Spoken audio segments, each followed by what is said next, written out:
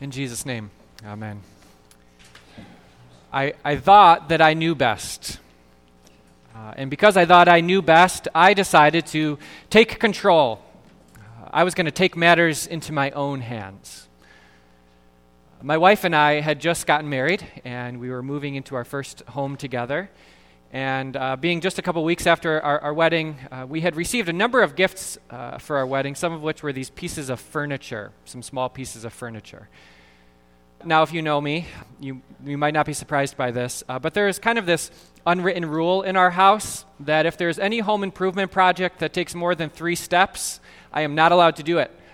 So I can nail something into the wall to hang a picture. That's okay. That's 1 step, hammer and nail. I can tighten the towel rod in the bathroom when it falls. That's okay.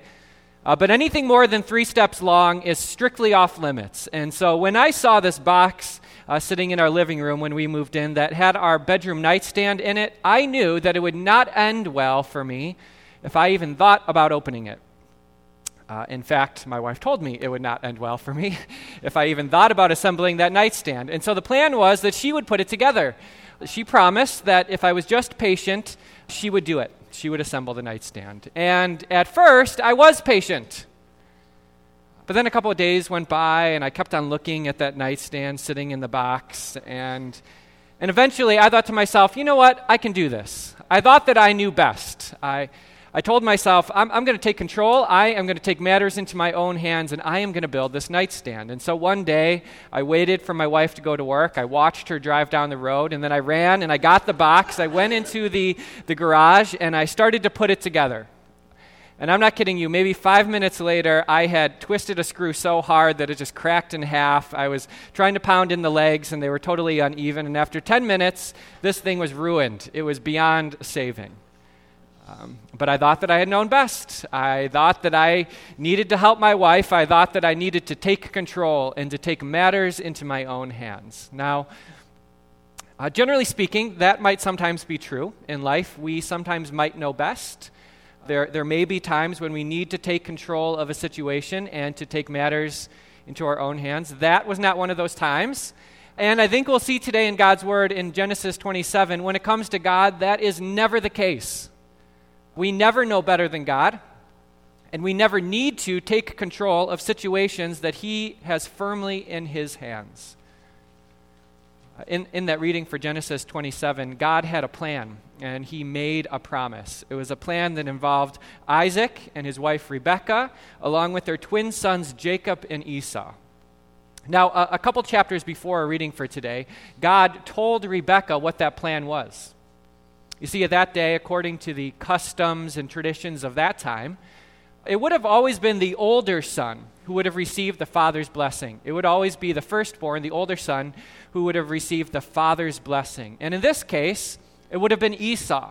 Jacob and Esau were twins, but Esau was a little older. And so the customs and traditions of that time would be that when the time had come, when they were of age, Esau would receive his father's blessing. But God had a different plan. And He promised Rebekah otherwise. He said that it would actually be Jacob who would be blessed by his father, that it would be Jacob who God would work out that plan of salvation, that plan of blessing and life through. And when the time would come, it would be Jacob. But in our reading for today, when that time did come, we saw how quickly things began to go wrong, didn't we? First, there was Isaac. And he acts in total ignorance. We don't know if he knew about this plan that God had and the promise that God made to Rebekah. We don't know if Rebekah told her husband or if God told Isaac about his plan, but it almost doesn't matter because Isaac is acting in ignorance. Because when the time comes, he calls over not Jacob, who God had chosen, but the older son, Esau. And he tells Esau that Esau will receive the blessing, his father's blessing. And yet it almost seems like Isaac is more concerned about his belly than he is about blessing his son, because he tells his son that before he'll think about giving away that blessing, his son has to cook him a good meal. He's got to go out into the fields and catch him something good, cook it up just right, that he wants the best meal before he's going to give away that blessing. Isaac acts in total ignorance. The picture we have of him is kind of this ignorant, old, senile man who's losing touch with reality. And then there's his wife, Rebekah, and she's not any better. She hears what's going on between Isaac and Esau, and she knows that God had a different plan, that God had promised her it would be Jacob, and we know that when God has a plan, he sees it through, doesn't he? And when he makes a promise, he keeps it. But Rebekah thought that she needed to take matters into her own hand because she thought she knew best. And so she schemes and she deceives. She comes up with this plan to lie and trick her husband into giving away the blessing to Jacob. And Jacob, of course, goes along with all of this. He goes right along with his mom's schemes and deceiving and lies and trickery. And somehow it actually works. Isaac is tricked into giving Jacob the blessing rather than Esau. And you can imagine how Esau feels about all of this, right? He's not happy. He lashes out with this angry impulsiveness. He demands not once, not twice, but 3 times a second blessing from his father. He says, "Bless me too, Dad," but the blessing's already been given away. It is a messy story, isn't it? A messy family. There's ignorant Isaac, there's scheming Rebekah, there's deceitful Jacob, and angry, impulsive Esau. It's a story, as I read it, that seemed to be a story without a protagonist. I wanted to be able to cheer and root for someone, but there's no one worth cheering for in the story. And so what amazes me is that somehow, in this story where God seems so absent, I actually had to read through it 3 or 4 times to see, is God even mentioned in the story? And he is twice, but only in passing reference. In the story where God feels so distant, the truth is that he is there. And God is working in the story to see his plan through. He's working there to keep his promise. He's there to fulfill his promise of love and grace and blessing. And what God wants, what his will is accomplished. Jacob is blessed, which might make us think that all of that bad behavior from that family is justified, right? We might think, well, maybe Rebekah and Jacob, maybe they were on to something.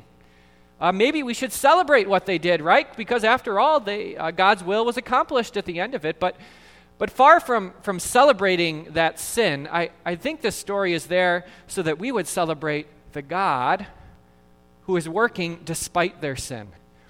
I think we are meant to read the story and celebrate the God who in and around and through and despite this sinful, messy family accomplishes his will.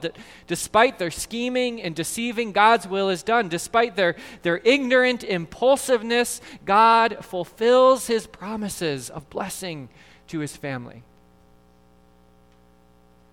You see, brothers and sisters, we're not all that different, I don't think. I think all of us, at least sometimes, think that we know best.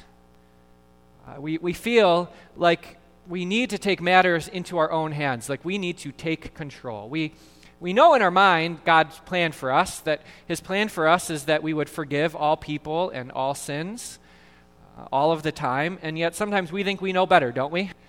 We think to ourselves, well, I know God wants me to forgive, but not that person, not the one that hurt me. I can't possibly forgive that kind of sin. That would be outrageous. Or maybe we know God's call on our lives to speak well of our enemies. That it would be good for us and our families and our neighborhoods if we did so. But it seems to us that God couldn't possibly be talking about our politicians, right? Or maybe we know God's plan to provide for us, right? He promises to provide for us. We pray and ask him for daily bread. We know that God is caring for us, but it doesn't feel like it sometimes. And some days, other days, maybe it feels like he's not providing for us in the way we would like him to. We want bigger, we want better, we want more. And so we take matters into our own hands, and we work and we work and we work. Sometimes we pour our lives into our careers, we ignore our families in order to get what we want.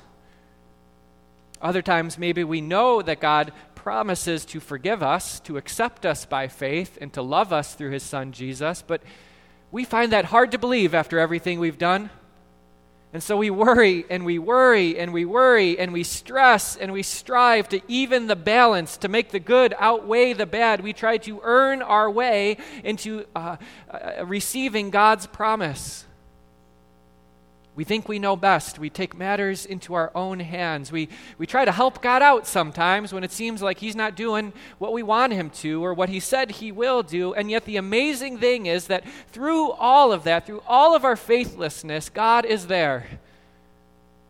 And he is in control. And he knows best. And he has taken matters into his own hands. And he has kept his promises to love us and forgive us and accept us by faith. He has seen this plan through, this plan of salvation to welcome us into his eternity forever to be with him. Despite us sometimes and despite our sin, God is ruling and reigning with grace and truth, which in no way, again, justifies our bad behavior.